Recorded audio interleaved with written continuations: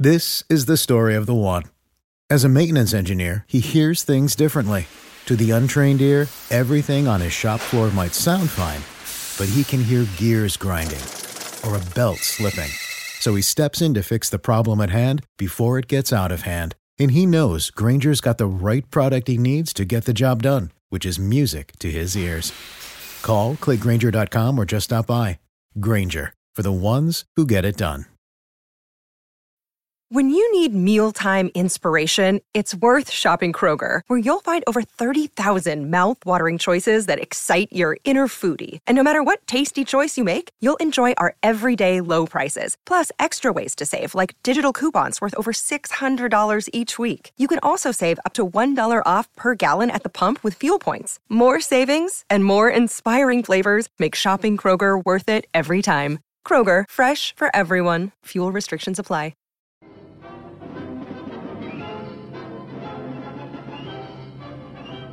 Let's go back in time to 1932 as Converse brings you historic footage of the legendary original Celtics, with whom all great professional teams are compared. We have now taken over your radio.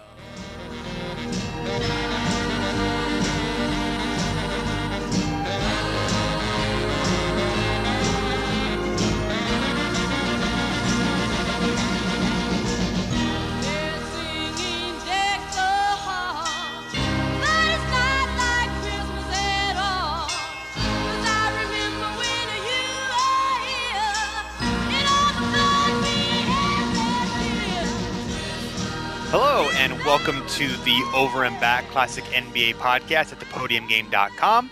I am Jason Mann, and with me, as always, is Rich Craich. Rich, great to be with you. Yes, and Merry Christmas to you. This is an episode we've been planning for a little while, and I'm really excited to do it. It's going to be a fun one. Yeah. So we're going to talk about some Christmas games that the NBA has put out for us over the years. Christmas Day has sort of become an NBA tradition. In fact, it dates back to 1947. They actually played games back in the BAA, the first the league that preceded the NBA. That was the first game played for the league, and the New York Knicks beat the Providence Steamrollers. Would you say they steamrolled the Steamrollers? It was 89-75. I don't know. It's pretty good. That's a decent margin. I don't know if steamrolling is quite there, but yeah, no, it's got to be at least, I think, 20. Yeah, I think that's fair. To be a full-out steamroll, correct? I don't know. I would agree with that. Maybe someone can let us know. Yeah. But so, oh god, I'm looking through these names. 1949, the Denver Nuggets defeated the Sheboygan Redskins. Oh, so there you go. Sheboygan Redskins. Yeah, go Sheboygan. Yeah, early NBA is weird. Yeah, there's a lot of just weird, like, there's just cities that don't make sense to have. You know what I mean? Like, you always see these and you're like, Fort Wayne sucks. Like, no offense to people that live in Fort Wayne, but you're just like, really? Fort Wayne? And like, just random cities that just like have teams. You're just like, I don't know why they have a team. Well, I mean, it was kind of like, it was like, why does Rochester have a team? It was mostly like a small town attraction, and it was mostly like Indiana and New York, Northeast, and there's kind of a couple of regions where basketball was hot enough that they could kind of support the teams, and then sort of the league grew a little bit in the mid-'50s and kind of froze the smaller markets out, and they moved to bigger cities, and they kind of evolved from there. But yeah, it's weird, just how many teams really fell by the wayside during that. But yeah, so basically every year apparently from 67 to now, except for 82 and the 98 lockout, there has been a Christmas game on national TV since then, and I believe every year there have been games at least on Christmas. And I've watched every single one. Even we watched every single game prior to my birth. To prepare for this, yeah. So right. Before this, we've. That's why I said it's been months prepping. We have watched. At the NBA, after our last podcast, when we mentioned that we wanted the NBA to send us every game they ever have, they obliged, and so we've been doing that really nice for the past week. Yeah, the past week I have done nothing. I look like Howard Hughes. I have a giant beard and big nails because I've just been watching every Christmas game. And let me tell you, I'm ready to talk about some. So I'm pretty excited. You put in more effort than I have to do this, but. And the first game we're going to talk about is the Atlanta Hawks versus the Phoenix Suns in Christmas of 1970. This was apparently the first of 6 nationally televised Christmas games that were in Phoenix, the first six. The first, yeah, the first six. Yeah, this was in the midst of that. This is according to Robert Bradley, who's a basketball historian at the APBR forum. Apparently they kind of were doing like a tradition there, which is, it seems sort of like, I mean, it's kind of cool, like sort of like the whole, Dallas and Detroit thing on Thanksgiving. I'm trying to start that in Phoenix. Phoenix seems like an odd thing. The thing that occurred to me is maybe they were trying to time it with like the Fiesta Bowl. Yeah, that's interesting. Maybe if ABC was showing the Fiesta Bowl on national TV, which I'm not sure if that would have been a big enough thing where it would have happened, but that just is sort of like, that's in the Phoenix area, obviously, as well. It started in 1971, so that actually I think is after this tradition starts. Maybe it isn't connected to that, but I don't know. Just I couldn't. I looked into why they may have tried to do it in Phoenix, and I couldn't find anything. 68 and 69. It looks like was the first. Yeah, the first Fiesta Bowl was 1971. So. Okay. Yeah, you're right. Okay, the inaugural game was 1971. Yeah, so that's weird. Okay, so it wasn't that. I wonder what's going Phoenix, on? What's Christmassy about Phoenix? Yeah, I don't know. Yeah, I mean, it's nice. It's a nice place to spend Christmas. I'm sure it's warm. Oh, I agree. Yeah, yes. I would like to. I'll go to Phoenix for Christmas, but if someone invites me, so if there's a Phoenix resident, what's a Phoenix resident, like a Phoenician or Phoenician? Yeah. A Phoenician. Well, I believe Phoenician might be right. Right. Anyway, it's like Parisian when Paris, like you have to kind of right. Yeah, no, it'd probably be that. Yeah, I don't know. I will ask I know a few people from Phoenix. Okay. A, I will ask them if you can come over to their house for Christmas, and then B, I will ask what I should call them. So all right, it's good. So I'll tell them to get the guest bedroom ready because you're coming. I'll be there. Yeah. So this build is kind of a big matchup between Pete Maravich and Connie Hawkins. This is Maravich's rookie season, and Hawkins has been in the NBA for 2 years. He had 4 pro years total. And there's kind of a whole big thing with Connie Hawkins is that he was blackballed for professional basketball for about a half a decade after some gambling allegations that were pretty, unsubstantiated. That was what I was looking for. So, but anyway, eventually he made it to the ABA for a couple years, then came over to Phoenix. The Suns are 21-18, I guess, after the result of this game, and the Hawks are 12-24. So the Hawks are struggling despite having Maravich, who's sort of was a sensational college player, expected to transfer well to the NBA. They also had Lou Hudson, who was it was a six-time All-Star for the Hawks, was right in his prime. And then Walt Bellamy, who was one of the, below, Chamberlain and Russell and Kareem, was right, sort of the next tier big men. He was 30 or 31 at that point, so getting older, but still, effective anyway. And the Suns weren't quite as star-laden, but they did have they had Dick Van Arsdale. They had Neil Walk, who was number 2 drafted behind Kareem in the the Suns lost the coin flip, so they got Neil Walk instead of Kareem. So which is a nice consolation prize, right? I honestly don't know a whole lot about Neil Walk, but let's see what Neil Walk's career win shares was. Let's see how it compares to old Kareem Abdul-Jabbar here. Yeah.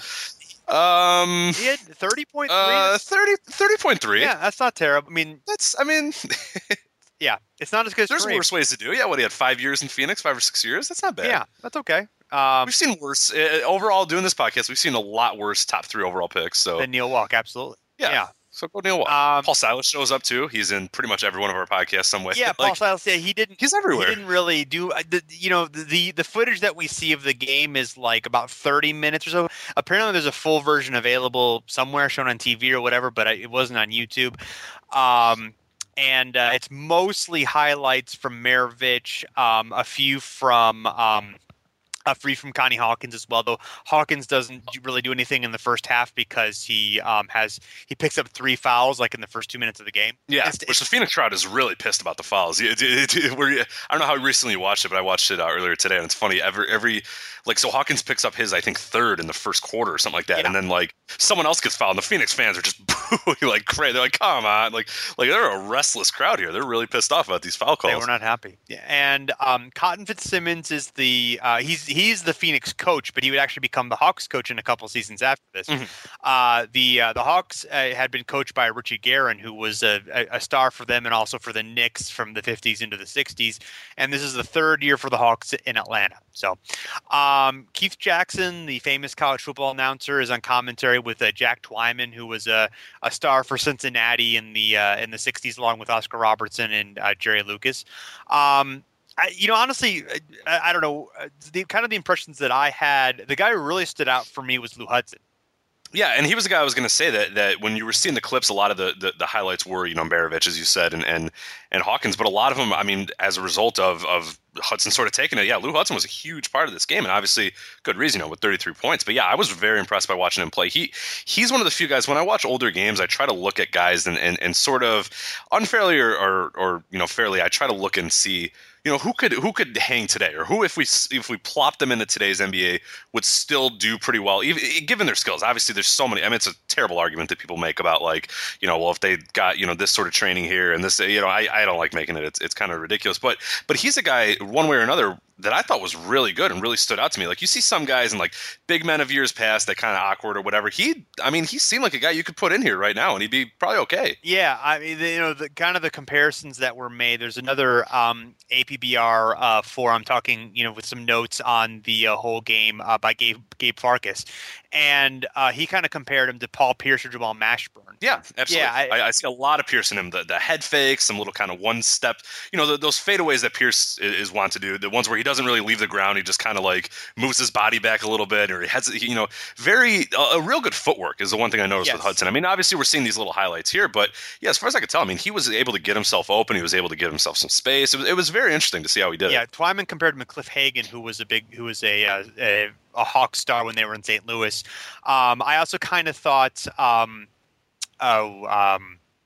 little bit like Jamal Wilkes as well. Just like I noticed, like the smoothness stood out to me too. Even like a little bit smoother than Pierce. And Pierce has a great footwork, but just his motion isn't quite as smooth as Hudson's was. Like he just sort of like, it's almost like he kind of floated and glided, at certain points. He just really yeah. And it especially stands out when you watch kind of 70s basketball, because a lot of it can be sort of awkward and the way the guys move. I mean, now with our eyes, we notice such a fluid. Like, you watch the Spurs and then you watch this and you're like, what is going on? Like, what are they doing? Like, where are you standing? Why are you doing that? But now, like, when you watch it in that context, it's a little bit different. But he stands out, head and shoulders above the other guys in terms of, I think like you're saying, the fluidity. I mean, Maravich does to an extent as well, but Hudson definitely stood out. Yeah, Maravich was scrawnier than I thought. It was a little, yeah. Yeah, and I mean, he's a rookie, so he might grow. He not that he was like ever like a burly guy, but I remember one thing that kind of stood out. There's I think I've mentioned before, but like an excerpt of Julius Erving, of his book when he went to training camp with the Hawks. He was trying to play in the NBA for the Hawks, and then there were lawsuits, and he had to go back to the ABA. But he talked about like how like strong Maravich was, and how he didn't really expect that. And just kind of Maravich just did seem like a little bit like like a little bit of a scrawny guy. I mean, he's obviously quick. He's obviously skilled in passing. He's definitely an unrepentant gunner as well. Oh God, yes, yeah. Yeah. And there's one funny moment. I don't know if you caught it. He gets fouled and he goes for a free throw, and the ref tosses him the ball, but Maravich doesn't look up, and it just hits him in the head. Oh, I missed that. But then it hits him in the head, and then it just lands in his hands, and he just kind of dribbles like nothing, like just played it as cool as Pete Maravich could possibly play, getting hit in the head with a ball. Nice. But yeah, it's pretty fun. Like it's not really. I mean, they don't make a big deal out of it. It just kind of hits him in the side of the head. But I just thought that was kind of funny, and he just didn't care. Just did his dribbles and shot the ball. One thing I always love about older games too, the nets are so tiny. Mm-hmm. Like compared to now, like they have like they're like the nets when you go to like a terrible park or whatever. Like you go to an elementary school, and they're not like, they're very tight. I don't know. I don't know how to describe it, but if you watch this, you'll see what I'm saying. They're just very small nets and small backboards, and it's just funny to watch. Yeah, it's just the aesthetics are so different. And obviously it's so dark too. Yeah, and the footage we watched was pretty grainy, so it's kind of hard to make some things out real clearly. But yeah, I don't know. Like Maravich is a guy I want to look at more thoroughly, because I just have the feeling that like Maravich he's obviously like on the top 50 list of all time, and he's a legend in one respect, but like I get the feeling like that he wasn't like really like a winning basketball player to a certain extent. Right. Like I did just like what he did on the court like wasn't that helpful toward winning. And part of it is just sort of like how guys played at the time, and so there's some of that, but I get the feeling that like if you sort of examined him like in more detail, you'd probably like run into some problems, I guess, with. Yeah, no, I totally get what you're saying. I think that's long sort of been, or not long been, but recently as of late, as people have sort of studied stuff, and I know in pretty decent detail, I think the Free Darko history book talks a little bit about that aspect, that he might have been a guy that was more of just kind of we remember him now, and people remember him now for the highlight plays, but less so of like the defensive stops or great moments or great game, great individualized games. More of he was maybe more generalizations of like he was able to do this on the court and he was able to do that on the court, but less so of like specifics of what was a great game or when was a great year. It's kind of hard, and he's a very weird character I would like to study him. We'll have to, I'm sure at some point we're going to do an episode about him. He'd be very interested to do that and just see how at the time how he was sort of perceived, because I can imagine that being just a total culture shock. I mean, we see articles now where guys in the 90s or the 80s are even still like, they don't win or they're too flashy or whatever. I can't imagine, in the 70s what people were saying about Pete Maravich. There's definitely some of that, some of the flashiness and some of the like he doesn't play defense, which is even mentioned during the broadcast, and so some of those faults were sort of seen at the time, but I think he was still considered a great offensive player, and really he was a great offensive player because he took a lot of shots. I mean, he scored a lot of points because he took a lot of shots. I mean, not that he was bad. I mean, he obviously did. I mean, he helped his team, but like I think in the pros he made the playoffs 3 times, all in his first 3 seasons, and it was with a losing record twice. So. So it's kind of like, how good, what was, I mean, I don't want to like put like, obviously like making the playoffs and winning titles is not like the only thing. I mean, you can only do so much with obviously who you have on your team, although, there's a decent roster here. But I do think like if you're a truly great player, you have to get your team to like at least a certain point, at least like some playoff success. I think is almost like necessary, and unless you're dragging just like terrible teams, and that's been my argument. We'll actually get to a guy later that we're going to talk about that I've sort of always had that argument with my friends or with other people about, and you can make sort of there's arguments both ways about the possible terrible team thing, but like Tracy McGrady is always a guy that I would use that argument with, or at least had, is that look. I understand his teams weren't great. I understand that, he had, extenuating circumstances or whatever. But great players can at least get, a few rounds in the playoffs. At least have prolonged playoff success. And I don't know if Tracy McGrady ever had that in any way. And Pete Maravich never really necessarily had that either. But we'll get to that when we talk about Tracy McGrady. But and I don't know if this is the correct forum to have a huge discussion about that. But no, it's definitely pretty interesting. I'm kind of curious. He's now that they have, value over replacement player added to Basketball Reference, Pete Maravich is only 11. His value over replacement player. I don't know how good that is. I'm trying to look at how that compares to other Hall of Famers, because that'd be very curious. So let you do a Hall of Fame search on. Oh, there it is. Yes. Yeah, okay. Let's see how he compares to other Hall of Famers. Real quick. Yeah, I know. It's exciting rating, thrilling rating. I know he was like the lowest or near the lowest in win shares 48 of the guys who were in the top. Well, just 50. to let you know, Michael Jordan had a value over replacement player of 11 in one of his years, because unfortunately I did single seasons as opposed to combined seasons. So. Oh yeah, there you go. So unfortunately, Jordan in 1 year was 11 value over replacement. Yeah, well they really didn't track value over replacement until 70. They don't have numbers of it until 74, which is the first year they track turnover. So that does not include his first 3 seasons, but. Okay.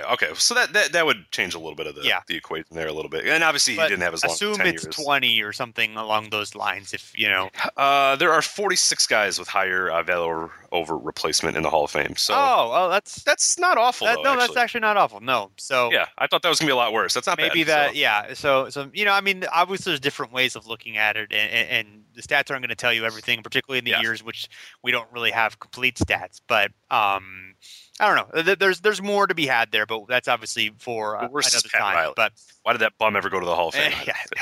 Obviously, there's probably other reasons why he's in the Hall of Fame. Not that I can think of, but yeah, he's got a negative 2.9 value over replacements. That's a very egregious mistake by the NBA or the Basketball Hall of Fame. So, right, exactly. So what did that guy? Maravich has he does have there's some highlights, clearly some passing and some scoring stuff. There's a really cool behind the pack underhanded pass to Bellamy heading to the basket for a layup, but I think a little bit before that, he just completely loses Dick Van Arsdale on like a backdoor cut, and that sort of shows the inattention to defense. And Van Arsdale, we don't really see the highlights because they're not shown, but Van Arsdale had a really good game here. He had.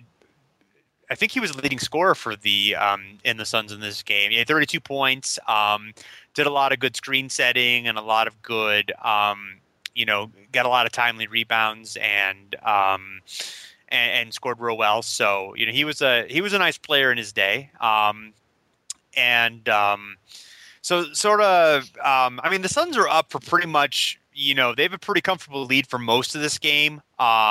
The Hawks do kind of make a comeback to tie late in the third quarter, but then Hawkins heats up in the second half, particularly in the fourth quarter, and the Suns, get back to a comfortable lead. And you could see that Hawkins, he reminded me just body type of Dr. J with the long arms and the big hands. Yeah. It was just able to reach for offensive rebounds higher than anybody else, or get the ball up high for layups past defenders who are trying to block his shot. We didn't see a whole lot, even though he did end up with 20 points or so. All in the second half, and most of them, I believe, in the fourth quarter. So, he was able to do that. So the Suns end up winning 127 to 115, and funny thing is, the Suns would actually finish 48 and 34 that year. They were in the West, and they would miss the playoffs. The Hawks were still in the East. They would go West later in the decade, and then go back in the East in the early 80s. But they finished 36 and 46. But they actually made the playoffs, and they lost to the Knicks in the first round. And they actually made the playoffs over a 44 and 38 Celtics team in their same conference, because at the time. They took two teams from each division. This was I think this was actually the first year in which they went from they had four divisions instead of two divisions. This is the first year for conference play.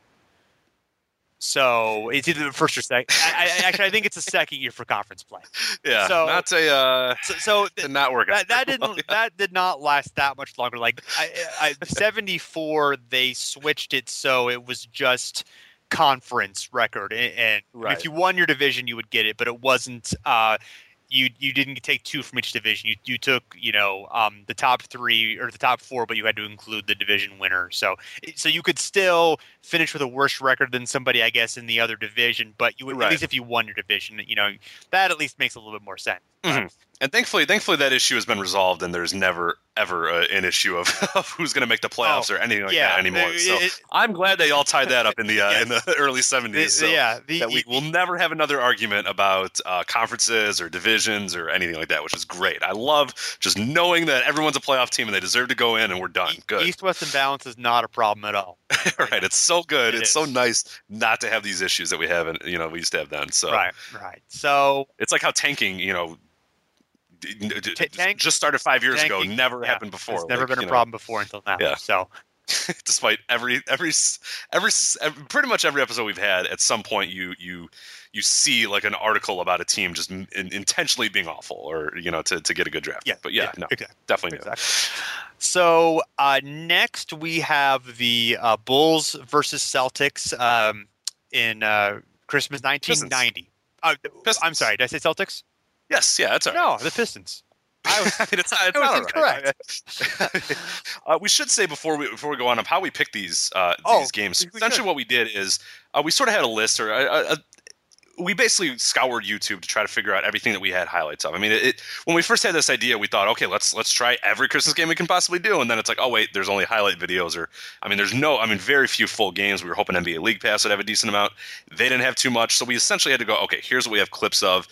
And then you picked two, I picked two, and then we had a fan vote for the last one, and we'll kind of get to which one won the fan vote. But these are your two picks, correct? They are, yes. Okay, so yeah, just to clarify, the Bulls, Pistons, and the Sorry, Hawks Suns. Yes. Yeah, I don't know what the hell got caught in my throat. The Hawks Suns. Those were our those were your 2 picks, and I have the 2 picks coming up here, and then we have the 1 fan vote. But that's sort of how we got to it. And we despite our lie at the beginning, we did not watch every Christmas game ever. We didn't? So I apologize. No, I didn't. I did. Dear God, I apologize, sir. Yes. I haven't. What? I haven't slept in 6 days, but right. Everything's fine. I had to watch feel bad at those Knicks 1990s, late 90s Knicks games that you had. Unfortunately, it was not a good time. Not a good time for me. Charles Smith scoring 10 points and being the second highest scorer. So this is, of course, in the midst of a big Bulls-Pistons rivalry, which the Pistons had the better of up until this point. I believe they'd been in the playoffs 3 straight seasons, and the Pistons had dispatched the Bulls each time. Although the Bulls had gradually done better in those postseason series, but the Pistons they had won 28 out of the last 37 games. And also 15-3 of the past regular season games. So the Pistons still mostly had the Bulls number. Both had good records. They're very close in the standings. Well, they were 18-9 and 16-11. Detroit was 16-11, so Detroit was a little bit back. They had actually played just a few days earlier on December 20th, 1990. And the Pistons smashed them pretty good. Phil Jackson even kind of suggested that we might need to make some changes here because we're just not measuring up to the Pistons, and we'll see what. I mean, the quote is, and then if we can't produce a game against this club, we'll have to think about what we're doing with our personnel and what we're doing with our team. So, it's sort of interesting that that's at least the talk that he's having, whether they're thinking of that or not, or whether they really feel like, okay, if they're having questions at this point of, okay, can we actually make it past these guys? Right. Yeah. And that was obviously a huge concern in Chicago. I mean, the narrative now, we just sort of assume, they beat them and then they were great and Jordan never failed and this sort of stuff. But I mean, this was the big theme was, it was and interestingly enough, it was the tough guy Pistons versus kind of the weak-minded Bulls, which is unbelievable now when you think of what the sort of the entire narrative surrounding Michael Jordan is that he's just this he wins at all costs and all this sort of stuff. And Scott, we know Scottie Pippen is top 50 player of all time, but yeah, he and in the articles you can listen to our Scottie Pippen podcast about that too. People were really questioning him as sort of that next guy with Jordan. It was obviously Jordan. Everybody knew he was the man and just a great player, but not so much about Scottie Pippen. Everybody was sort of concerned about, is he the right guy to take them to this next level? And also the supporting cast, which, on its face isn't great. I mean, obviously when they win 3 in a row and the defense goes to another level and Horace Grant, breaks out and all that sort of stuff, it seems now easy to say, yeah, what a great team it was. But at this time, without any success, it was kind of a question. It was Jordan and a bunch of kind of stiffs at that point. Yeah. So the Pistons actually lost 7 of 8 games before the win against the Bulls. So they're getting older. Lambier is 33. Vinnie Johnson's 34. Mark McGuire's 31. Thomas is 29. He actually only played 48 games that year, presuming injury. And so, there's just some signs like, okay, it's Robin's 29, although obviously he'd play for a long time afterward.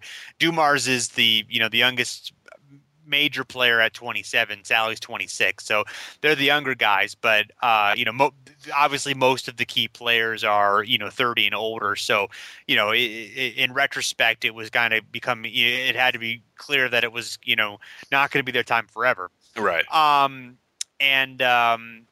So the Bulls end up winning this game. The YouTube clip that we had is basically all Michael Jordan highlights, which on one hand is great because it's Michael Jordan and it's always fun to watch him be awesome. But it's a little disappointing because we were I think we wanted to see more of the game and kind of more of like how it went. Right. And that's an issue, unfortunately, with a lot of YouTube videos that we look up. A lot of them, especially through all this, is a lot of it is, and we're going to get to games later, where if Kobe Bryant's involved, chances are there's only going to be a YouTube video of Kobe Bryant highlights and all of his shots and all of his steals and rebounds or whatever, and not the entire game. It's so hard to find just full-out game highlight videos, and I understand it's Jordan, it's Kobe, it's that sort of stuff. A lot of people just want to watch those guys, but us nerds, we want to watch the whole damn thing. I want to see Horace Grant setting some screens. Come on, exactly. Like, come on, people. Like, and I want an elbow jumper. I want elbow jumpers from Bill Cartwright. Is that so much to ask? According to the AP version of the story, Grant actually lost his starting role to Stacey King at this point. I think that was very short-lived, but. That must have been just Jordan pissed off about something. Yeah, or Phil just playing fun mind games or whatever. Yeah, because obviously Horace Grant is this is shocking, a better player than Stacey King, but yeah, sometimes that happens because which is particularly interesting because Stacey King, if you read the Jordan rules, is like Jordan's like whipping boy, like that. He just cannot, like that's his favorite thing in practice to do is just call out Stacey King for how horrible he is. He's kind of the Mario Chalmers. And sometimes actually punch him. So yeah, occasionally knock him out because hey. Yeah, why not? So before there's a sort of a New York Times feature on Bill Cartwright, of course, who had played for the Knicks and was kind of a disappointment there, was criticized for bad defense and bad rebounding, and apparently was nicknamed Invisibill. Just fun, but they talk about, well, now he's good and he's part of the Bulls surge and he's been healthy for He's actually been healthy for the first time in years, and so forth. The main thing about the highlights, I guess, is they are this is the first year for the NBA and NBC. So we have Marv Albert and Mike Fratello on commentary. Phil Jackson's wearing his fanciest bow tie, it appears. Oh, great bow tie. Yeah. And I mean, Jordan obviously does a lot of awesome things. He has a great up and under in traffic for a layup. Splits the double team, like just shoots through it like with the Cartwright screen and just like smoothly like stops and nails a 15-footer. Just how fast he accelerates and then how he is able to stop and just do that all in the smoothest motion possible is pretty amazing. It's unbelievable. There's another split double team where he just goes around his back. Like there's a double team and he just drives in between them, goes around his back, like tosses the ball behind his back, and then just does like a layup in traffic. And just like I can't imagine trying to guard him because it's like there's guys in the way, there's people and he just like he doesn't get hit on these. Like I'm talking about this play, and he probably all five guys probably are focused on him at in this particular play that I'm talking about, and nobody even goes as near as touching him, and it goes in. Like like he splits a double team, neither of the guys touch him, and he goes up for a layup in traffic, and it's just like he was floating in it. Like it's unbelievable to watch. Yeah. The highlights of him. It's just especially, and the Pistons are no slouch defensively. Obviously, we know that, but it's incredible to watch him at work. And yeah, this game in particular was classic great Jordan work. Yeah, absolutely. And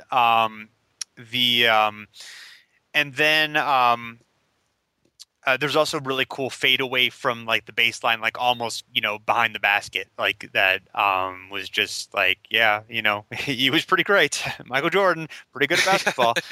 And his second son had been born 32 hours before the tip off. So he was celebrating his celebrating a new boy, and Joe Dumars apparently threw an elbow into Horace Grant's stomach. Grant retaliated by throwing a right hand to his midsection, and in full view of the officials, and he was ejected from the game.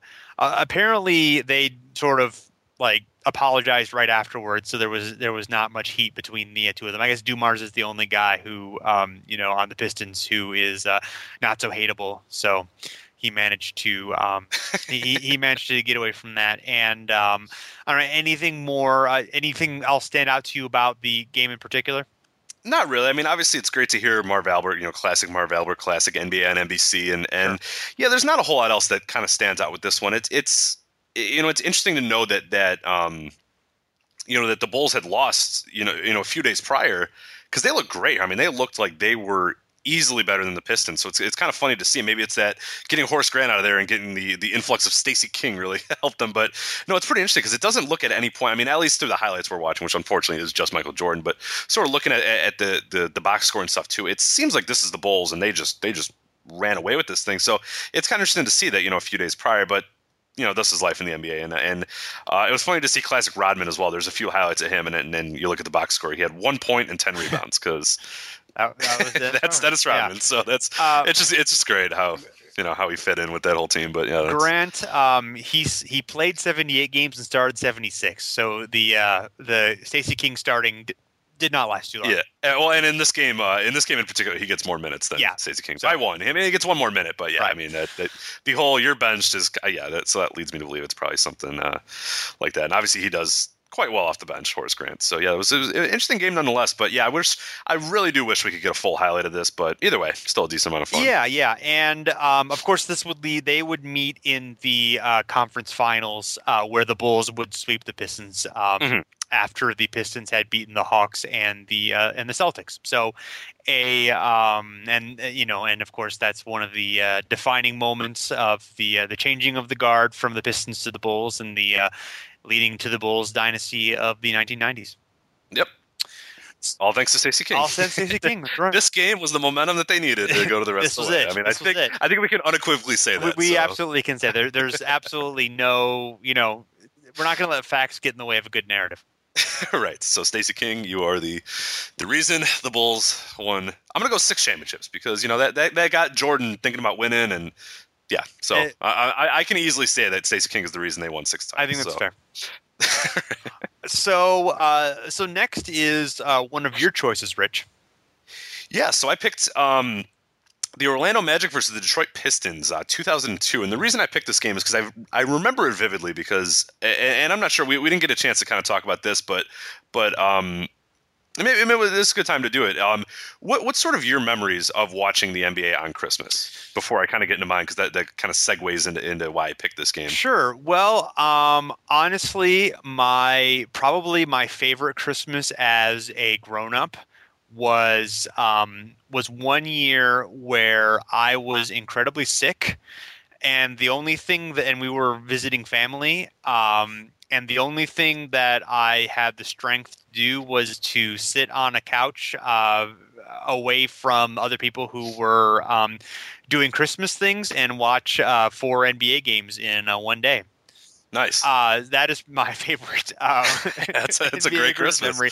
I don't even remember exactly what year it would have. It would have been late in the 2000s, I guess. But yes, that would be my. It might have been Odin's first year. Might have been 2007.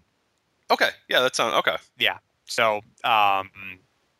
But anyway, the point being is that my favorite Christmas memory is not being with people watching basketball. Yes, right. Which will segue into mine, I think, pretty nicely. Yeah. But no, so the thing that I always remember about the Christmas Day games is sort of in my family, our Christmas tradition is on Christmas Eve. We'll go to my dad's side of the family, which is a lot of fun. There's a lot of people that are my age. We play games. It's a very jovial event. It's very fun. We open gifts on that day as well. That's my favorite day of the year. I mean, I love that day. I look forward to that day no matter what. And we don't watch TV. There's always something to do. Occasionally if it's nice out, we'll go play basketball, but living in Chicago, it's not, except for this year. It might be, but we'll do kind of stuff like that. It's just a good old time. And then what we used to do is on Christmas Day, we'd open presents, I'd do that. And then we'd go to my grandma's or my aunt's house on my mom's side or whatever. And that was not fun. That was absolutely dreadful because the only cousins I liked, they didn't show up. Pretty much there was nobody there for me to ever talk to. Like I was the youngest person there by probably about 25 years, pretty much at any given time. Like there was occasionally a cousin or two which stop by or do whatever. But for the most part, I didn't really get along with them as much as I did. So essentially those days, like when I discovered that there was basketball and it played all day, like that was like, thank God I can finally do something. Because during the Bulls, that was still a big thing. When the Bulls were a big deal and they were playing on Christmas, all the old guys there, all the grandpas or whatever would go after they eat and they would go into this other room. It was this horribly dark, dingy basement. It was like the most depressing place ever, which is a great thing for Christmas, is just to be depressed and dark. So we'd go down there and there'd just be these old guys and they would watch the Bulls or whatever. They'd all fall asleep by about the second quarter or whatever because they were all, either liquored up or had enough turkey or whatever. So they'd all fall asleep. So it was basically just me watching the rest of these games by myself, hearing snores. Slowly but surely, they all kind of started dying off or whatever, or just, for whatever reason, they would stop coming or we had a lot of them. I mean, my grandpa died and a bunch of the other, older uncles or whatever passed on or whatever. And then I still just kind of kept it alive because I would go there. My mom would talk to her sisters and my grandma, and there was like me and my dad were like the only two males of like any sort of age that were there. So we would kind of go in this dark, dingy room, and I'd turn on the NBA, and I would say, "Yeah, this is pretty cool." Like that was the only thing that got me through that day. It was like, "Oh, we got to go to this stupid basement." But I was like, you know what? Basketball will be on all day. And in particular, I remember this game because I remember this was one that was just an awful day. I think like one of the other families that I enjoyed wasn't going to come. So I was like, dear God, it's going to be like my mom, my grandma, and my aunts that I hate, and like my dad. And that's it. My dad fell asleep, and I was like, God, I have nothing to do. Like I literally have nothing to do here. Like it's like the most unfun place ever. There's no good food. There's no sweets. There's like nothing for me to do. And I remember turning on this game and just being blown away by how much I enjoyed this game. And this is around the time when I became just a gigantic NBA fan. And I think this game is a big part of that because I remember just being glued to the TV watching Tracy McGrady. And the game I picked was, if you didn't get to that, the Orlando Magic versus the Detroit Pistons from 2002, which just a fascinating game in a lot of ways. You had an interesting note in our kind of show notes here is that and I thought about it as well, is that when you watch these games of the early 2000s, the baggy shorts and the loose-fitting jerseys and there's just the fashion of the early 2000s looks so weird. It looks so outdated now. Yeah. I mean, when you see it, like we always make the joke, and you mentioned that too. We make the joke about the short shorts in the 80s and like the afros in the 70s or whatever. Go back and watch a 2002 game. Like just as ridiculous because you're like, why are you wearing such horrible clothes? like why are your shorts like all the way to your ankles? Like why are you wearing like terrible like Rocco wear like jumpsuits or whatever? Like the fashion's so awful. It's so bad. Yeah, it is funny. Yeah, I mean, it doesn't seem like that long ago, although obviously it kind of is. 12 years is a decent amount of time. Obviously, things change in that way. But yeah, just the way the jerseys look on people and the way that, like the way the McGrady's jersey's hanging off of him, as he's, putting on this great performance is just sort of like, there's nothing classic feeling about that part of it anyway. No, not at all. And like, yeah, you really just understand. I mean, I think we sort of assumed that like post short shorts, everything was just kind of the same, and like now they're dressed the same. But I mean, the jerseys look way different now or then than they do now. I mean, we're going to a more loose, a tighter jersey like crazy. Obviously you have the jersey shirts, which are a whole different level. But yeah, it's you'd be surprised if you watched this, just how weird the fashion and the uniforms especially look. In the early 2000s, you would just assume no more short shorts. Okay, it's all the same, but no, it's not. So. It's also an ESPN game, so you have Mike Tirico and Greg Anthony. What do you think of that combo? I really enjoy it. I forgot how much I enjoyed Greg Anthony. Yeah, Greg Anthony's pretty good. I've always liked him too. Not that he's like standout, but he's definitely solid. He's definitely a solid, second or third tier announced team. And Tirico's fine. Tirico does a pretty solid job. He's not as classic as Marv Albert, but No, I enjoy Tirico, but yeah, he's sort of just kind of there. Like I don't think I actively dislike him. Like there's some NBA commentators I actively dislike. He's just there for the most part. I don't really care one way or another, but I think he does a good job. He reminds me of Christmas in a lot of ways, of the 2000s Christmas, because he always does those games. But yeah, this is an interesting game for a lot of reasons. You obviously have Grant Hill on the Orlando Magic. This was the second time he had played Detroit since signing with the Magic, and obviously so many issues with him signing with the Magic. I mean, he played 4 games that year, or he only played 4 more games in this prior year, and this year, the prior year, I think was 14 games or something like that. I mean, this was in the midst of his just complete breakdown where you really just assumed that this was just a guy. And I know the narrative at the time was just like, man, that, here's a guy with all the talent in the world. He can be the next, NBA star. And there's just, I mean, people were doubting that he would ever be able to play again, or that, I mean, because it was just year after year after year, this ankle just would not heal, and like his entire tenure in Orlando was just a total train wreck for that point. But interestingly enough, he ended up having a pretty solid career, which was shocking because at this time, and you read the articles too, it's just like you just assume that it's like over, like this guy, like like a Greg Oden type, where it's like, okay, the guy can't stay healthy, so just forget it, like it's over. But or like Andrew Bynum, it might be an apt comparison as well. But no, he carved out a pretty nice career for him. Interestingly enough, McGrady was also not supposed to play in this game. He had an injured back at the hands of a Kobe Bryant elbow on December 15th, which do we ever find if it was inadvertent or I didn't. Kobe? I don't know. I'm sure it wasn't like he shoved him, but I was like, I always be curious to see what happened. But either way, Kobe somehow, someway elbowed Tracy McGrady in the back, and it was led to believe that Tracy was not going to play in this game, but he did, and needless to say, he played pretty well. He had 46 points on 14 of 26 shots, 6 rebounds, and 3 steals. So a pretty decent game, I'd say, from Mr. McGrady. Mike Miller had a good game. He scored 15 points for Orlando. Grant Hill played in this game, but struggled a lot. He shot 3 for 17. He only had 10 points, but had 15 rebounds to get another double-double. And as we said, he would only play 4 more games in this year. I wonder how many of his own shots he rebounded. Right. I mean, he had 14 chances at least. So yeah, I mean that's not a bad that's not a bad thought. Yeah. Unfortunately, in the highlights you couldn't see that too much because a lot of these highlight videos were Tracy McGrady, and not needless to say that's probably a decent idea. We don't need Mike Miller highlights or whatever. But Detroit, this is a little bit of an interesting Detroit team. It's still kind of a team in flux. I mean, it'd be another.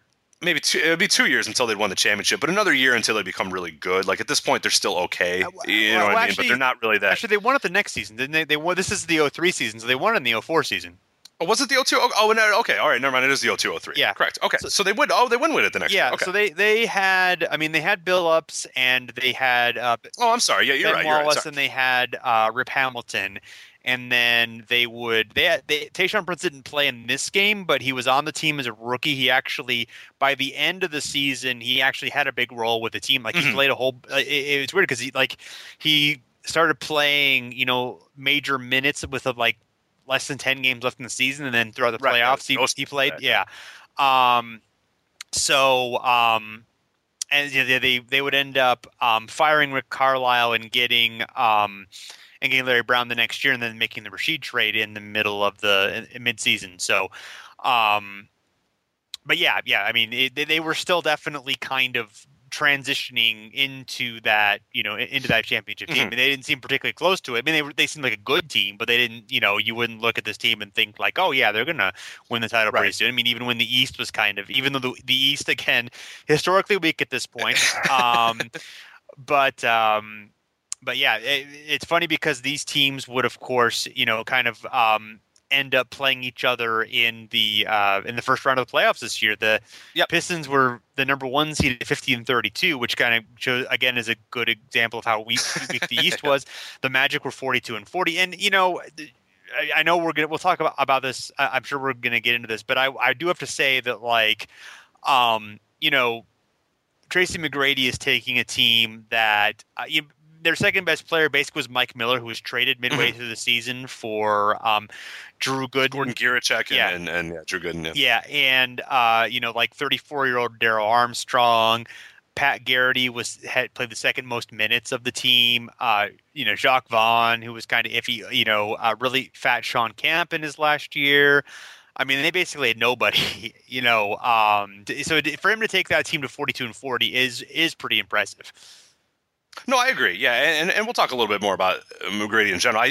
This year is definitely not the one that I would ever use an example of Tracy not being, sort of a leader or a great, a great performer, a great team performer, whatever. I mean, this one was a masterful because he had. I mean, this is the year where if people want to say, we had bad teams. Yeah, this team was awful. This team was not good at all. It'd be a few years prior, and a lot of his Houston teams where I'd sort of have the argument to an extent. But yeah, this team was. There was no question that this was just an awful team, and he had one of the great all-time years, and there's a great article by Scott Leedy on Hardwood Paroxysm. You could look it up. It's called The Lost Season, Tracy McGrady, that just goes into detail about what he was able to accomplish this year and just how good this is without a doubt. I mean, this is a top 15 season maybe of all time, like just unbelievable.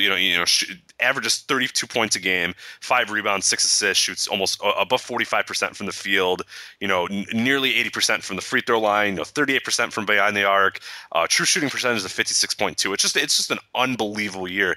And as you said, to take a team with Pat Garrity and like Mike Miller to 42 wins and have them. And one of the things that they talk about in the article, and it's one of the defining moments of Tracy McGrady, is this team almost pulled off a huge upset. It almost beat the number 1 seeded Detroit Pistons in the first round. Famously, Tracy McGrady said, it finally feels good to get in the second round. And then, oh boy, it unfortunately came crashing down. And then the Pistons came back and won the series, despite being, down 3-1.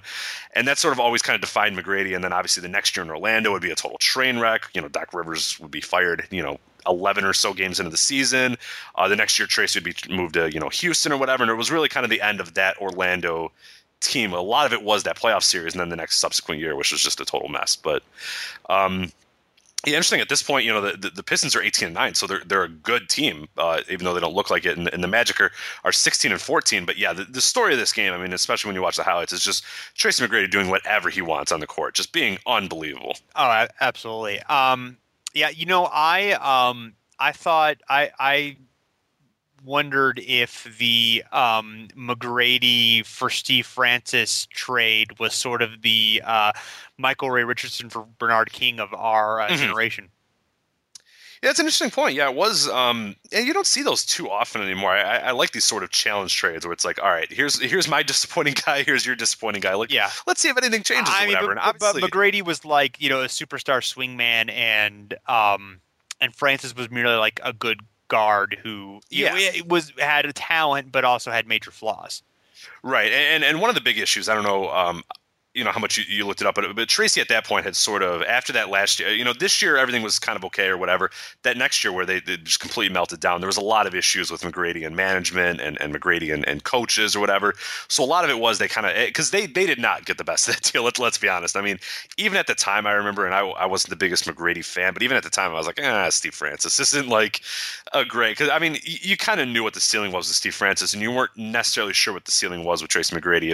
If you could put him with a good team, if he could be a little bit more committed to practicing and defense and that sort of stuff and team ball or whatever, what he could have done as well. But no, it was always sort of, even at the time I remember it being sort of like, Tracy or Steve Francis, I don't know if that's really, the best move. But what worked out though is that next year, when Orlando was so bad, is they got the number 1 overall pick and it turned into Dwight Howard. Yeah. So it kind of kickstarted their next sort of generation there. And Orlando's good about that of sort of backing into a really, really good big man and a good pick and a good little sort of run for a few. I mean, they've obviously had some struggles, as of late, but yeah, it's interesting to see where the franchise went. I just find it always sort of fascinating that the McGrady thing ended so quickly. Like they had, it's surprising that they didn't sort of hang with him a little bit, and that it was that sort of next year that he was gone. Yeah. Like, because at this time, like he's the god of Orlando. You know what I mean? Like it's unfathomable that they would ship him out, a year later. So I believe if the Hawks had lost one more game, they would have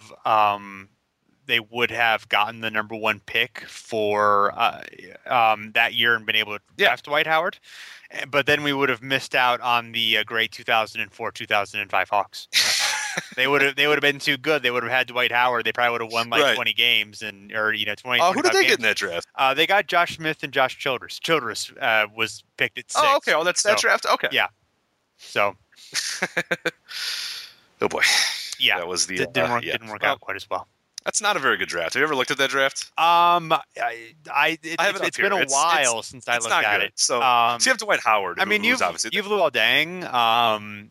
You have trying to think of who else there is in that draft. Yeah, a lot of them are. I mean, you have Dwight Howard, Emeka Okafor, Ben Gordon, Sean Livingston. I mean, Sean Livingston, obviously the injury was a big part of it. He was well on his way to having a pretty good.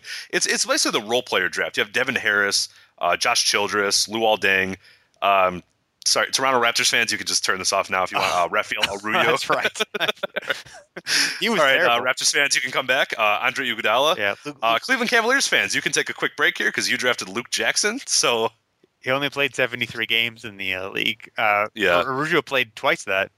Yeah, there you go. Yeah. Oh, God, he played. That's unbelievable that he played. Andres Biedrich. So you got, unfortunately, the Supersonics, you got Robert Swift here. Oh, yeah. This is actually, I'm going to put this in the bad draft. Sebastian Telfair, Chris Humphreys, Al Jefferson, Kirk Snyder, Josh Smith, J.R. Smith, Darrell Wright, Jameer Nelson, my guy, the 7'9" Russian, Pavel Padulik, Victor Kriapa. Oh my God, a run on Slovenian and the Russians. Yeah. Oh, Delonte. And Tony Allen, Kevin Martin. Yeah, the role player nice draft. Little, nice little things. Anderson Varejao comes in. Number 30. The Minnesota Timberwolves continue to violate forfeit picks because of that's Joe right. Smith. I forgot about that. This is like their 10-year punishment for signing Joe Smith. Sasha Vujicic at 27. Yeah, Chris Duhan. Okay. Trevor Ariza. Yeah. Trevor Ariza comes up. Pape Sau. Dante Smith, Atlanta Hawks. Royal Ivy, the 3 picks apart. Yeah. Royal Ivy. Okay. All right. Duhan, Trevor Ariza, 43. I mean, low on superstars, but decent on role players. Yeah, I'm okay with this draft. I bet there are, I think we have a draft show in us, so we'll have to kind of determine where where this draft kind of fits in the mix of those drafts, because I mean, definitely 2002. Okay, I think the easy answer for me is 2002. Well, the 2000 draft's really bad. That yeah, you know what? You're right. Yeah, that one's probably because this one is 2002. Yao Ming, Jay Williams, Mike Dunleavy, Drew Gooden. Denver Nuggets fans, you could turn this off. You have Skeetishvili, Dewan Wagner, yeah, Nene Hilario, Chris Wilcox, Amari Stoudemire, Caron Butler, Matt Barnes comes in later. Yeah. Boozer's in there. Yeah, was Boozer second round? Yeah, he was way second round. Right, 34. Yeah. Because that was when Duke guys were like, boo, hiss, like they're all bad. Remember that was going on for a while? Yeah. 2000 is, Kenyon Martin, and then Stromile Swift, Darius Miles, Marcus Fizer, Mike. Oh, okay. Yeah. I think 2000 would be my guess, but, Jamal McGlure is one of the best players here. So right. That doesn't. Michael Redd kind of he was in there. He was second round, right? Yeah. Wow. Oof. Yeah, when Deshaun Stevenson is pretty much one of your top 5 guys in this draft class, it's probably not. That's not. That's a dumpster fire. Okay, let's never talk about that ever again. Yeah. So until we do our draft show, and then let us talk. There are 8 players with over 0.1 win shares for 48. So. Oh boy, all right. that's not. That was a fun diversion. Yes, I'm glad that was our little mini diversion. Yeah. So because we had none planned. Should we take a little break? Yeah, let's do a quick break, and then we'll finish up with our last 2 here. Okay.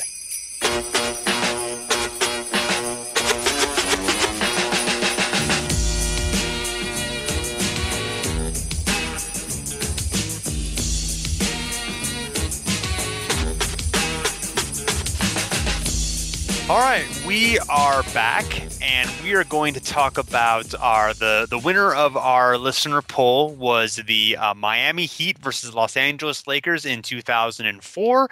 The first game between Shaquille O'Neal and Kobe Bryant after their breakup in Los Angeles. The Lakers, after winning 3 championships and losing in their 4th attempt to the Pistons, decided to trade Shaq. I don't know if they fired Phil Jackson, but let Phil Jackson go, and then re-signed Kobe Bryant, and it was now Kobe's team. Absolutely, yeah. It was a very much of a changing of the guard, and that was if you don't remember that prior year was the Gary Payton, Karl Malone, yes. that sort of Lakers team. So that was all out, and it was volatile at that point. Everybody sort of knew once it was over, if they didn't win a championship, a lot of this wasn't going to be like it was before. So yeah, everyone had kind of grown to hate each other. So yeah, that's the nice way of putting it. But Phil at least will be back soon, and So the Heat are playing very well at this point. They're 22-7. They've won 10 straight in a row. The Lakers are 14-12. So they're struggling a bit. They got Lamar Odom and Brian Grant and Caron Butler in the Shaq trade. So that's not a bad haul. Butler didn't play in this game. He was hurt, or presumably was hurt. He didn't play, so and it's basically, I don't know, describe like the pregame hype. Yeah, so obviously the narrative surrounding this was, and I don't know if were you, because you were sort of out of the game at this point. Were you? This was big enough that like I was paying. I probably watched this was like a pop culture this was thing. Huge. Like this was. Yeah, this is. I believe this is like the biggest regular season NBA game in more than a decade. Right. Yeah. This was a pop culture thing because it was this sort of it was a sexy story that sports fans wanted to see it, but then also other people, just the idea that these two star players hated each other and what's going to happen when they finally meet or whatever. So the narrative around this was totally just how were they going to how are they going to interact with each other? How would Shaq be perceived? How would would they shake hands? Would they hug? Would they look each other in the face? Would they start fighting? In the middle? During the game, would they fight? So it was very interesting how that was going to sort of play out and what was going to happen there. it was cordial for the most part. They did sort of a bro hug, is the easiest way I could say it, before the game, but it was like the coldest bro hug ever. I mean, it was Shaq was looking up, Kobe was looking at the ground, and it couldn't have lasted more than like 0.2 seconds, where they sort of gave a quick little hug to each other, and that was it. It was over. But before the game, though, it was pretty interesting, and I remember that being sort of an issue as well, is how is LA going to react to Shaq? I mean, this is obviously a player that was instrumental in bringing them 3 championships. How was he going to be welcomed? And he was welcomed with open arms. I mean, they played a highlight video before, everybody was cheering for him, and it seemed to lighten the mood a little bit for him, at least. And I wonder if that sort of helped lessen the tension that was there between Kobe and Shaq, because it's pretty obvious from this pregame hug that there's not a lot of love lost. It's not like they hate each other, but they're not the best of friends. They don't really want to have this wasn't. Shaq didn't pull him aside and they had a little chit chat before the game and reminisced about times past. It was sort of, okay, you're on this team, I'm on this team. All right, let's go. Pretty interesting enough, Shaq blocked Kobe's first shot attempt, so that was kind of interesting, and that led to just a giant hush over the crowd. And interestingly enough, Shaq would also foul out on a Kobe shot attempt. So they were sort of interlinked this entire game. But it was very interesting between how this was going to start and just. I remember it being a little disappointing for a lot of people. I think a lot of people, at least the people I was in the room with, really expected something like volatile to happen. And it wasn't, but it was still kind of cold. You could tell there wasn't necessarily a whole, there was respect there, but that's about it. Yeah, I mean, the biggest, I think comes right at the end where Shaq gives sort of, a decent hard foul on a Kobe shot attempt at the end. He said he kind of later after the game, he said it was sort of he'd forgotten that he had 5 at the time. But he also said that no dunks, no layups, for anyone, but then especially him, I think was the quote. So he at this point was not referring to Kobe by name. He would only call him. Right. So yeah, that's So the Heat. This was right before. This was the year before they won the title. They actually were really strong in the regular. They were 59-23, first in the East, but they lost to the Pistons in the conference finals.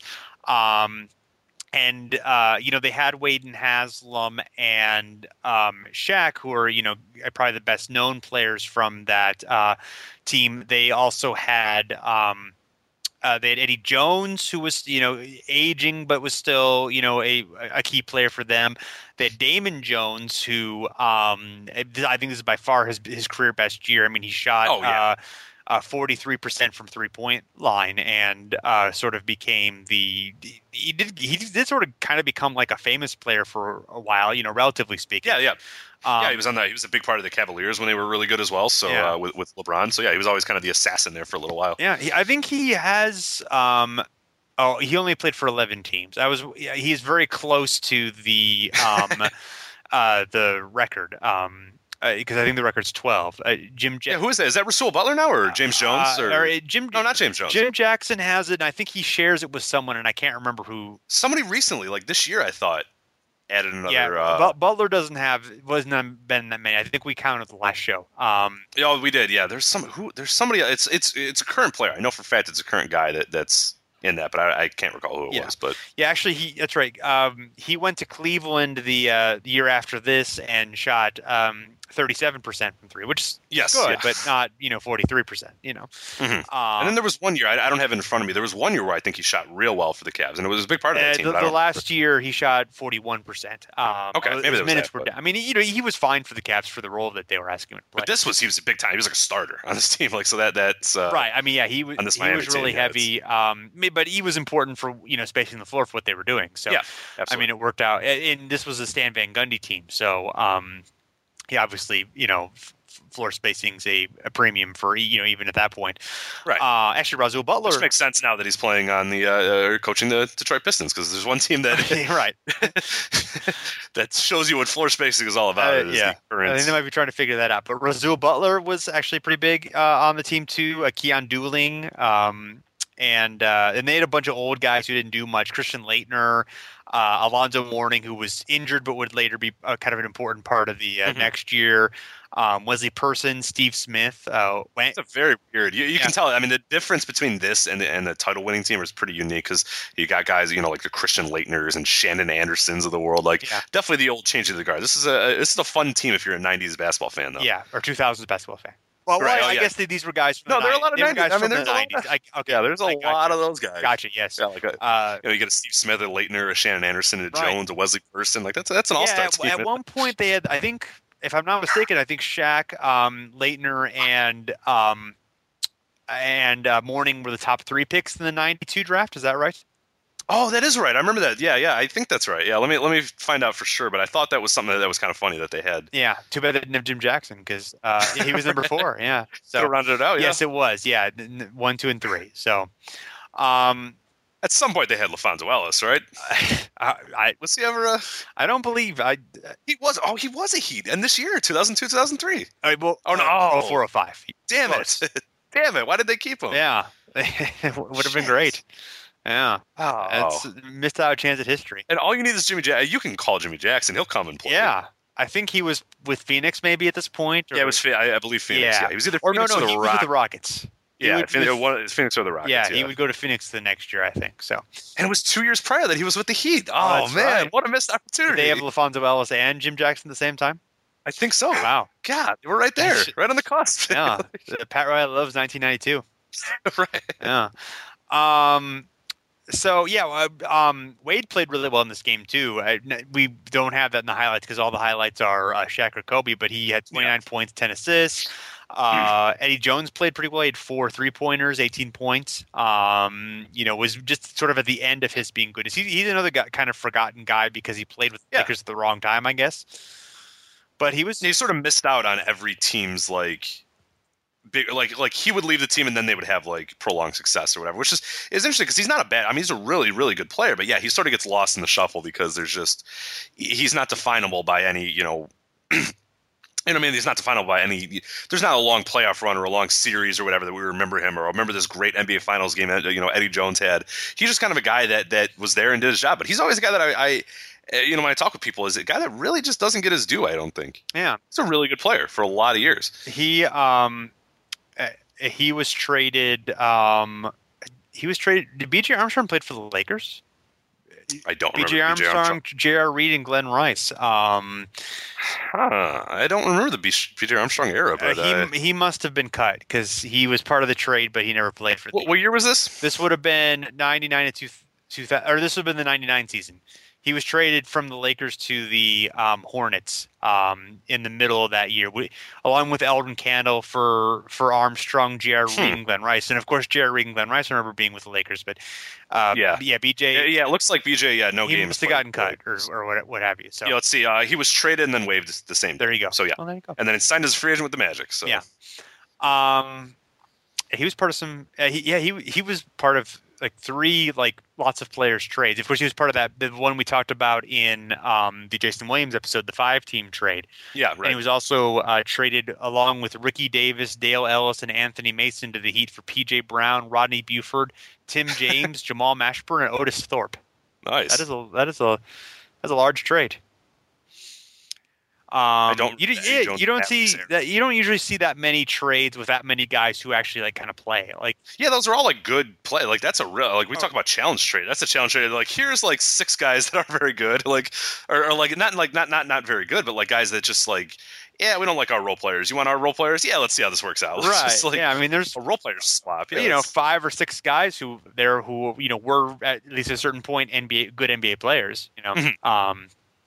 Currently trying to relive the Eddie Jones Mavericks era. I have no memories of that whatsoever. I barely. There's 3 Google images of that. I don't remember that happening whatsoever. But there you go. But it did. It did. Well, it did happen. I can confirm that it did happen. Basketball Reference would not lie to us. Yeah. Yeah. So, anyway, anything more about this game? That I guess the Lakers were. This was. Not a good season for them. They were 34-48. This was their first losing season in forever. They may have had one in the 90s, but but other than that, they Rudy T ended up leaving. 2/3 of the way through the season, Kobe got hurt toward the end, so they tanked for. Oh, I'm sorry, no, the Lakers don't tank. Sorry, they lost a bunch of games in a row, not trying to do that. And then ended up drafting 10th and getting Andrew Bynum. which it wasn't like they were looking for Andrew Bynum necessarily. He ended up being, really great or really good for a while. Yeah, lottery picks are good. Yeah, lottery picks are fun. Yeah. So sometimes it is beneficial to not necessarily put out the team. Right. So sometimes miss the playoffs is a benefit. Yeah. So to not be the 8th seed and instead just go to the lottery, sometimes it works out. Right. But it's unfortunate that it's a recent trend that the 76ers have started. Yeah, so those rat bastards. But not a whole lot else to say about this game. It obviously went over overtime. Shaq missed overtime because he had fouled out just prior to that. Kobe Bryant missed a shot at the end of the game to steal the victory for Miami.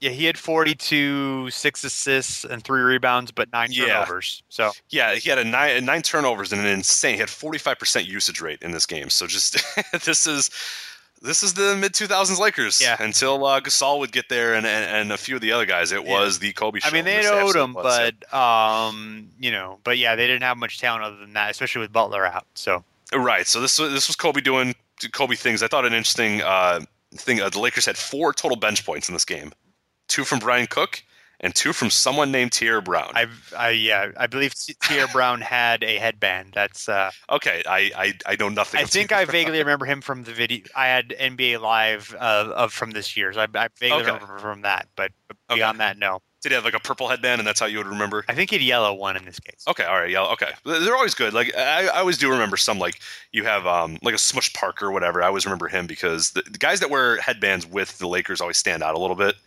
Because they're like cool colors. They're not like white or black or blue or whatever. They're like purple or yellow or whatever. They're very they stand out a lot. But good. I have no memories of Tierra Brown. Do we have fewer headband players now than we used to? Absolutely. It was mid 2000s. I don't know if you remember. Was a huge headband era. Yeah, like, everybody was headbands. And I thought. I feel like there's been a slow decline in headbands over the years. They're annoying. Have you ever played with one? I have not. It's irritating.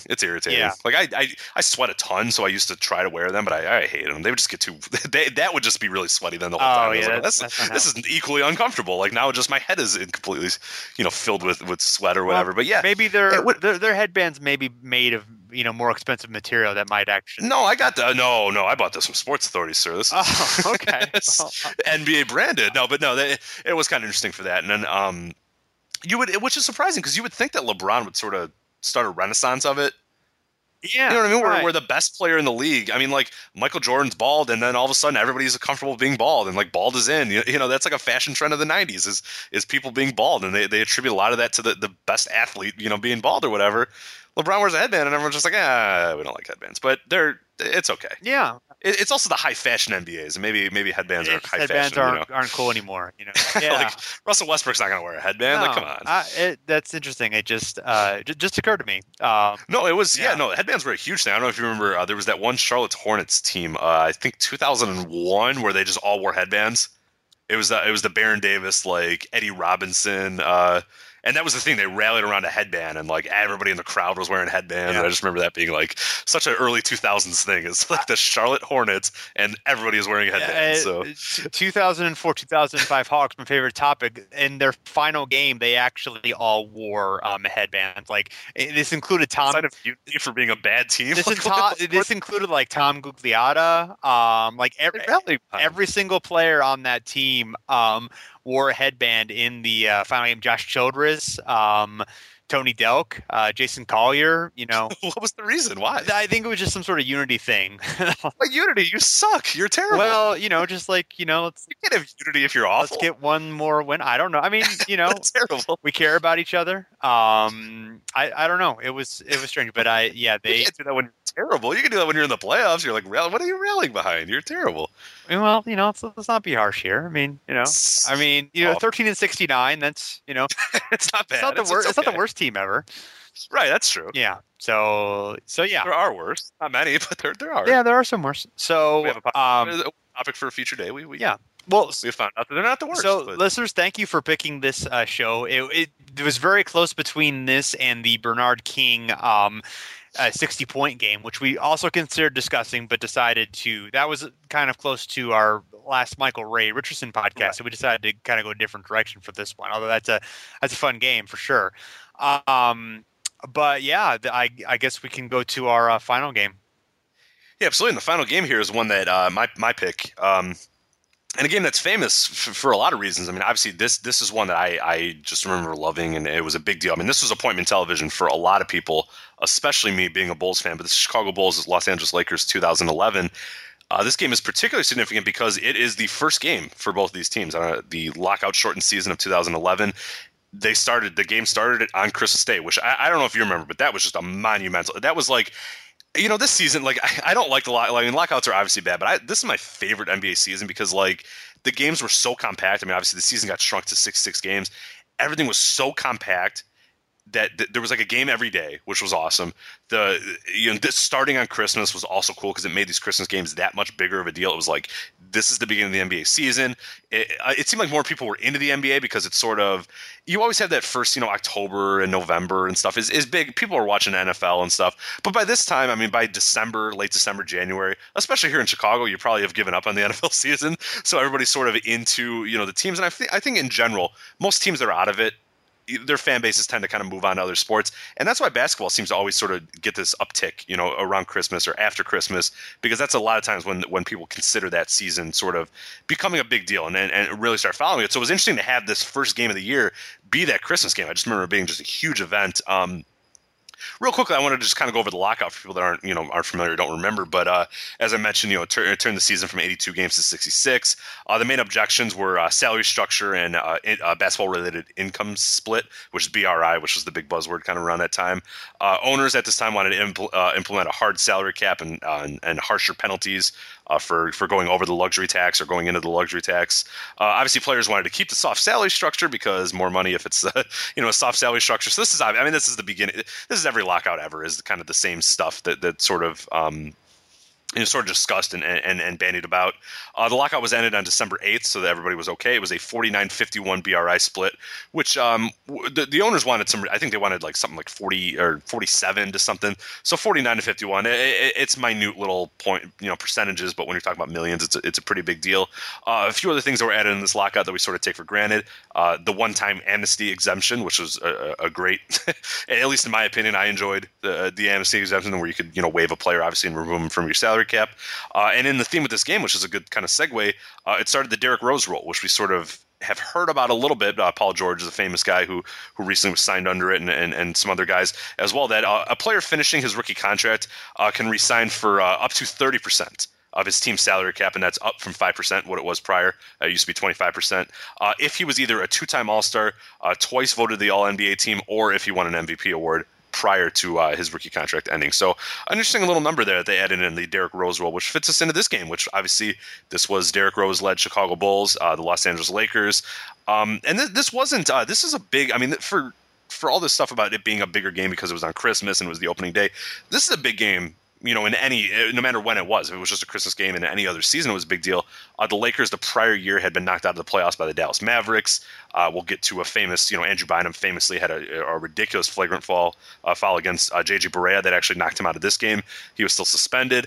The Bulls the prior year were this kind of surprise team of the NBA. They had the best record, kind of came out of nowhere, had the best record. Derrick Rose won the MVP, and they got all the way to the Eastern Conference Finals before falling to the Miami Heat. This was the big three, the first year of the big three, Miami Heat. Obviously, Dallas won the NBA Finals that year. The Miami Heat would win the NBA Finals in this year. But the story of the game was obviously just the reigning MVP Derrick Rose taking on Kobe Bryant. In sort of, the Lakers are still they had won their prior two titles in the 3 years before that. This year, the year prior was sort of the slip up, but it was interesting to see sort of how are they going to do? Were they going to get back to their winning ways and become another title team, or what were they going to be? Because the team is still intact. You still have the Paul Gasol, you still have your Lamar Odom. Lamar Odom had left. Yeah, right. He went to Dallas, and sorry, Dallas Maverick fans. I forgot about the Lamar Odom at Dallas Mavericks. Yeah, so they had the Kobe. Andrew Bynum was out of this one, but they still had Paul Gasol as well. So yeah, and this, of course, this would have been because they wanted to do the Chris Paul trade. Right. Oh, yes. So, and the NBA, of course, vetoed it. So this would have been, of course, the chance to have Chris Paul and Kobe together. I guess they would have had Bynum too. They would not have had Gasol or Gasol would have been Odom. Yeah. So that obviously changed the fortunes of the of the Lakers, although they tried to bounce back the next offseason with adding Howard and Steve Nash, which did not work out so well. No, believe it or not, did not work out, even though the SI cover. I thought did you ever think that was going to be a workout well? I really did. I thought they would be. I mean, there were going to be a few issues, but I thought they'd still be really good. Certainly be a finals contender.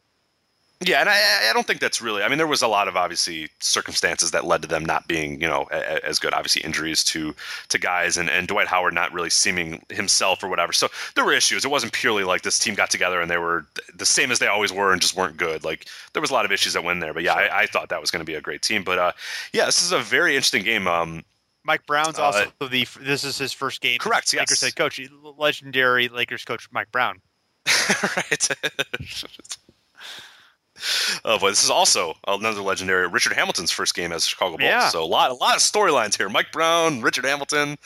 Let's go. But no, it was definitely a very interesting game. A lot of a decent back and forth game. Kobe Bryant ended the game with 28 points on 11 of 23 shooting. But similar to that 2004 game, he had 8 turnovers in this one. And then if you watch the highlights as well, a lot of key ones in the last part of the game. I mean, he gets stolen from Joakim Noah, just straight up steals the ball from him. While he's dribbling, Luol Deng comes from behind and steps it. I mean, what's particularly interesting about this game, and if you look at Kobe Bryant's usage rate was 45.4 in this game, which is on a team that has some decent amount of talent, that's fairly high, and you can see, and we'll talk about it when we talk about the end of the game. The plan for the Bulls was basically just stop Kobe Bryant or do whatever we can to force Kobe Bryant into turnovers, force him into shots. The whole defensive, I mean, that was what they focused on the entire game, was stopping Kobe Bryant. And he still had 28 points, but the 8 turnovers were a huge thing, and especially the ones in the late. Paul Gasol scored 14 points, but did not shoot well. As mentioned, the Lakers were without Andrew Bynum, who was suspended following the flagrant fall from J.J. Barea. Derrick Rose had a great game, 22 points on 9 of 14 shooting, including uncharacteristic. I mean, this was the year prior he had sort of become a decent three-point shooter, but he's 3 from 4 from downtown here. Richard Hamilton did not do well. He only scored 6 points and picked up 5 fouls. Luol Deng added 21 points. Carlos Boozer had 15. And Joakim Noah had an okay game. He had, I don't have it in front of me, but I think he had 8 points and something like 8 or 7 rebounds or whatever. So not a bad game. Derrick Rose hit a clutch floater with seconds remaining on the clock, so that gave them the lead. And then it's kind of famous. There's still some memes that are out there. Kobe Bryant has the last shot of the game. He drives to the basket, and literally 4 Bulls defenders turn, look, and all jump at him at the same time. And it's Kobe Bryant going up against 4 players. Luol Deng comes in from behind and blocks the shot. But definitely an interesting. It's still a meme now that Kobe is, especially this year. With the Lakers' fortunes, how they are, and Kobe, doing what he has to do in a lot of ways. This is always kind of a funny one that you see, where it's Kobe Bryant just kind of rising up amongst 4 guys, and then the 5th Bull is looking his direction as well, like I'm just late to jumping, but I am looking at you and I am guarding you. But yeah, it's pretty interesting. And I thought one more thing to add before I ask you real quick. The usage rates of the Bulls are pretty interesting because I mentioned Kobe Bryant had a 45.4 usage rate or whatever. The Bulls starters, and it's kind of a testament to how they sort of played that year and how they would play under Tom Thibodeau, still to this day. The starters, here are their usage rates: 24.9, 22.4, 22.7, 21.6, and then 15.2. So an interesting sort of balance there where possession, everybody on any given play in that starting lineup, the possession could end, they could be a major part and a major end, part of that possession ending. And that's always, a fun aspect, especially juxtaposition, with the Lakers, who was basically Kobe doing 45% of the possessions were him. So interesting sort of dichotomy there between the two teams. So yeah. The Lakers still had Metta World Peace at this point too, and I forgot that. Correct. Yes. I forgot Josh McRoberts actually played for the Lakers. This was kind of before he got pretty good. Really, I did not know that. Yeah. Yeah. He I completely forgot that he played. He's been around. He only was there for 1 year. And then the next year went to Orlando, then went to Charlotte. And it was basically with Charlotte for a year and a half. I forget when he got. There was a Pacers year. That was before. That was before the Lakers. Yes. Was it? Oh, that was before. 3 years for the Pacers, actually. Yeah, I don't remember this. I don't remember the Lakers years at all. It was just 1 year. He did not play well either. So, yeah, I don't know. He so his career's sort of been interesting because he's kind of regarded as good now, but I'm not sure exactly at what point people were like, "Oh yeah, he's pretty good," unless it was last year. And Kyle Korver's he doesn't play much in this game. He only plays 9 minutes, but he is on the Bulls during the season as well, and obviously was very effective for them. But is not like, not quite what he is now with the Hawks. Now he's turned into he was good for the Bulls. Like there was issues with defense with him a little bit, and he was just a good shooter. But it wasn't what he is now, where he's just like one of the best 3-point shooters in basketball, and a good famously too. Oh yeah, absolutely. Yeah, he has really gotten good at a lot better at defense, and he's another of the long line. There's a long line of guys that have a lot of zeros on their check thanks to Tom Thibodeau and really, him, a lot of, the DJ Augustines of the world and Nate Robinson and Marco Bellinelli and Kyle Korver. But all these guys have arguably sort of done better, once they've left the Bulls. But yeah, he kind of came in as sort of a question mark to an extent, but really had a great year overall with the Bulls. So and the Bulls obviously were 15 and 16, and then sadly Derrick Rose gets hurt. Was it the first game in the Philadelphia series? It was the first game in the Philadelphia series of this year. Yeah, the first game of the playoffs. Yeah, so they end up falling in that first round when Rose is injured. The Lakers were 41 and 25 and a number 3 seed, so they had a pretty good season. Yeah. And then Bynum. If you remember, this is the year that Bynum just became a monster, just an unbelievable. I mean, like I think the first game when he came back, he had like 20 or something like that. Just this was the year where he really put it all together. Yeah, he played the he did play really well that year. And that was and gosh, and it's just like amazingly his career was basically done 2 years later. Yeah. That's wow. He's 27 now, so yeah, and it's over. Yeah. He's just not complete like.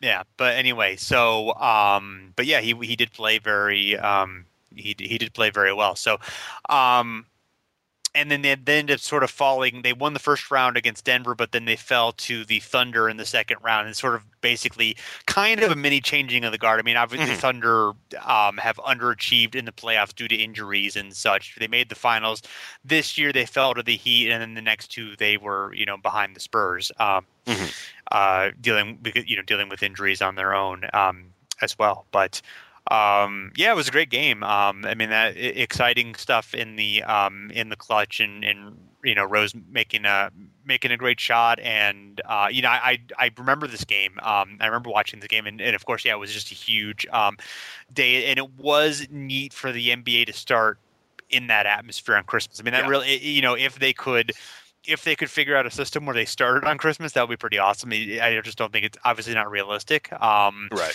But, honestly, like I wonder, I know Thanksgiving is football, but I wonder if like they could have like an 8:00 game, like a primetime game, and treasure the season on Thanksgiving, or maybe like even like the Friday after Thanksgiving. Well, wait a minute. They start, never mind. They start, I was thinking they started Halloween. They start Halloween. Yeah, they start Halloween. So that obviously wouldn't work timing wise. But and there is no holiday that equivalent holiday in October to work. Veterans Day is just not going to have the same cachet. So yeah. So they're just to find one of those lesser known holidays. Like there's got to be a Hallmark holiday in like mid-October that they can. Yeah. Well, the problem is getting people to have the day off. Right. That's the problem. But visit their families to stare at screens. So right. But I do really. I mean, I love like. This season in particular, I mean, like I said, this is my favorite season ever because it was, it's not viable, financially to do it, but just the compact games, the fact that like every game mattered so much more because it's like shit, we have 22, we have, a lot less of these, we really need, the wins and losses really do matter a lot in playoff seeding, and just the fact that, starting off on Christmas was just, it was a real good kickstart for the whole season where people sort of woke up and it wasn't like, okay, wait, who's doing what or what's, because that's what I get now I go over to my family's houses and that's what I get now. I'm the NBA guy and it's like, all right, so who's like good or, what's going on or whatever. And I have to spend like 40 minutes being like, yeah, okay, well, this team's good. That team's bad. No, that, they're not good. He got traded and da-da-da-da. Whereas this was like, and it was built up that way too, which was interesting. I don't know if it was like that all across the world, but I know in Chicago it was, okay, I mean, this is the start of the NBA season. This is a really good Bulls team. Let's go. I just remember the excitement level just being just unmatched for this particular game. And it wasn't just this game. It was all the games that day. We just had this just heightened sense of focus and drive. And the NBA owns Christmas. They really do in a lot of ways. But I remember this one in particular just being unbelievable of how much attention was given to it. Yeah, and it was fun. I mean, it is fun to have the NBA get that spotlight and for it to be fun and for just to have that excitement. But obviously, like the lockout was not fun, and losing those games was. But it did sort of one side benefit of it did create a unique situation. Absolutely. So we do want to know. I think one thing that would be fun if and I don't know when we'll just retweet it or whatever. I'd like to hear people's Christmas memories of NBA. What's your favorite game? What's a memory that you have? As I asked Jason at one point, how is your tradition? What's your sort of Christmas NBA tradition or whatever? Because I think that's fascinating. I mean, it's just such a fun day that the NBA doesn't really get those as much. Like we're all sort of, I mean, it's a big sport. Obviously, it's a huge sport or whatever. But I sort of feel like everybody, everybody's got their football and the Super Bowl and that stuff. The NBA finals aren't as much as that. But I always thought of Christmas as being that one day that the NBA just has. And everybody, even when I go over to people's houses that don't watch basketball, that it's on. Like it's good. You drive by houses or whatever on Christmas and you see people watching basketball, and it's unique. It's definitely, for me, one of my favorite days of the year. Not because it's Christmas, but the fact that I'm getting just amazing, great basketball games the entire day. It's just, I love it. Absolutely. Well, if you want to tweet us your favorite NBA Christmas memory, or just want to tweet us anything that you might think we're interested in hearing about, you can do that at Over and Back NBA. Also, the Facebook page, which you're be welcome to do the same thing if you would like. Also in the comments of the this post at thepodiumgame.com. Any of those places you would like to do that, or send us anything, we would definitely appreciate it. We'd love to hear feedback on the show. And of course, check us out at thepodiumgame.com, and we are part of the Hardwood Paroxysm Basketball Network of podcasts, which includes R Squared and Biscast Ball and a lot of other great podcasts that you can listen to. We would certainly very much appreciate a review and rating on iTunes that moves up our ranking and makes so that more people can find out about us and check us out and feed our egos by giving us popularity. Right. So we would appreciate that. It is very easy to do. Just to hit a button to hit some stars, or take a little bit of extra time and write some nice words about us, or if you just like the other podcasts, write about them. But yeah. So Rich, Merry Christmas. Yes, Merry Christmas to you. What are your plans? What are you? Well, we're I've got. Well, obviously, other than going to Phoenix. After I hook you up with Phoenix, obviously, yeah. I mean, we got it. We have my daughter just turned 6, so we are going to. Santa comes a little bit early for her since she has 2 families to stay with, but she's going to.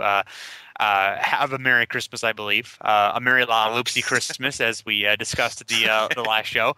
And how about you? Are you basically the same plan you described before? Yeah, pretty much. Well, no, we don't do my horrible after years of bitching and moaning. My dad and I have bitched and moaned every single year to not go to my mom's side, so now we don't do that on Christmas Day. So, which is fine. I mean, she doesn't want to go anyway. She doesn't want to go. She was forced to do it. Of obligation. Yeah. Yeah. Unfortunately, my grandma passed away this past year, so now there's absolutely no. I mean, that was the one thing, is that she wanted to go see my grandma. My grandma had been in a retirement home years prior, so once she was in a retirement home, she was like, "Good, don't have to go." So we just used to go see my grandma on those days. But obviously she passed on, and this will actually be the first Christmas for both of my parents. Both their parents, their mothers died this prior year, so it'll be an interesting Christmas for sure. It'll be the first time without them. But yeah, the plan is basically Christmas Eve, go to my dad's side, like I said, do that. Christmas Day, I have no idea. I'm completely open at this point. Yeah, I don't know. To me, Christmas Day has never been a big deal. Like, I basically just get up. I open presents to my parents, and I just kind of hang around and eat food and watch basketball. Like, I'm just a bum on Christmas these days. Like, sometimes, occasionally, like my girlfriend who works nights, she works at the hospital as a nurse. She's working all 3 days, so she's gone. So I am a swinging bachelor on Christmas Day. Usually I'll go to her parents' house or do something like that, but I got nothing, so who knows? Yeah, our plans on Christmas aren't firm either, because we won't have we won't have Scarlett, and we're going to Iowa right after that, where my girlfriend's family lives, to visit them. So Christmas Day is actually up there, but hopefully there'll be some basketball, maybe a movie, that kind of thing. So so thanks everyone. Hope everyone has a Merry Christmas if you celebrate it. Otherwise, have a happy holiday season, and we'll be back again next year for some great basketball nostalgia to fill your need for that. So thanks everyone. And next year jokes. That's my favorite thing about the last week of December is people making awful next year jokes. There you go. But this wasn't. You were fine. I'm not saying you were made an awful joke, but I'm saying it's one thing I looked forward to at the end of the year is people making it see you next year. See you next year. Yeah, shut up. There you go. Shut up. Shut up. Why? I know. It's a sore subject for you, I guess. It is. Yeah. It's just so people, and every time everybody says it, it's like they've never you've never heard it before. They've never said it before. It's like this unbelievably original joke that no one has ever used before. They're like, see you next year. You're like, oh, yeah, all right. Oh, because when we come back, it's going to be a new year. Okay, I got it. All right. Well, and then I have my voodoo doll and I stab him. So yeah. You can call the authorities if you'd like. Okay. That's fine. Yeah. Just so don't tweet us any see you next year jokes, guys. Now we're gonna get 1,000 of them. I'm sure. So. Upset. Yes. All right. So anyway, goodbye. Take care. Run so loud and proud you hear it. It's Christmas time and we got the spirit. Jack Frost chillin', the hawk is out, and that's what Christmas is all about. The time is now, the place is here, and the whole wide world is filled with cheer. This is the story of the one. As head of maintenance at a concert hall, he knows the show must always go on. That's why he works behind the scenes, ensuring every light is working, the HVAC is humming, and his facility shines. With Grainger's supplies and solutions for every challenge he faces, plus 24/7 customer support, his venue never misses a beat. Call quickgrainger.com or just stop by. Grainger, for the ones who get it done.